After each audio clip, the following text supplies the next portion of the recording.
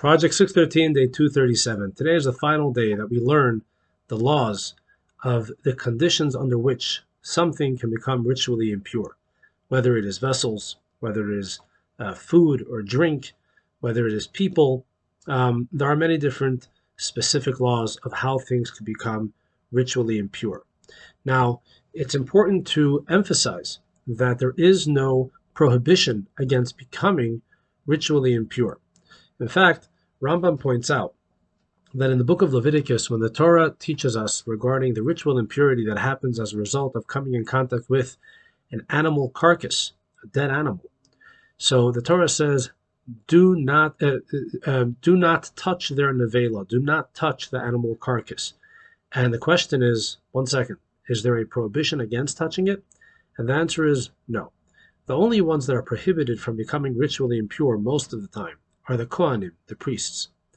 A Jew, any other Jew, is able to become ritually impure whenever he wants or she wants. It doesn't matter. The only thing is that when they become ritually impure, they're not allowed to eat sacrificial meat. They're not allowed to enter the holy temple. However, at a regular time, anytime, one is allowed to become ritually impure. There is, however, one time or a certain period of the year, 3 periods of the year, that we are prohibited from becoming ritually impure, and that is during the festivals, during the 3 holidays of Pesach, Passover, Shavuot, and Sukkot. Because these are festivals when every Jew is obligated to make the pilgrimage to come to the holy temple, so then they need to be ritually pure. So everyone needs to go to the mikveh and become ritually purified, as we're going to learn tomorrow and for the next several days how that purification works.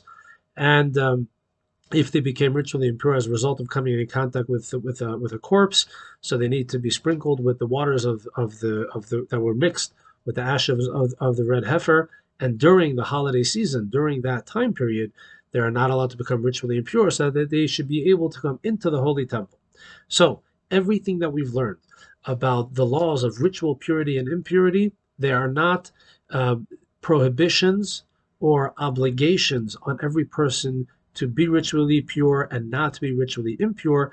They are there for us to know that these are the facts, that if a person encounters this situation, either they're ritually pure or they are ritually impure.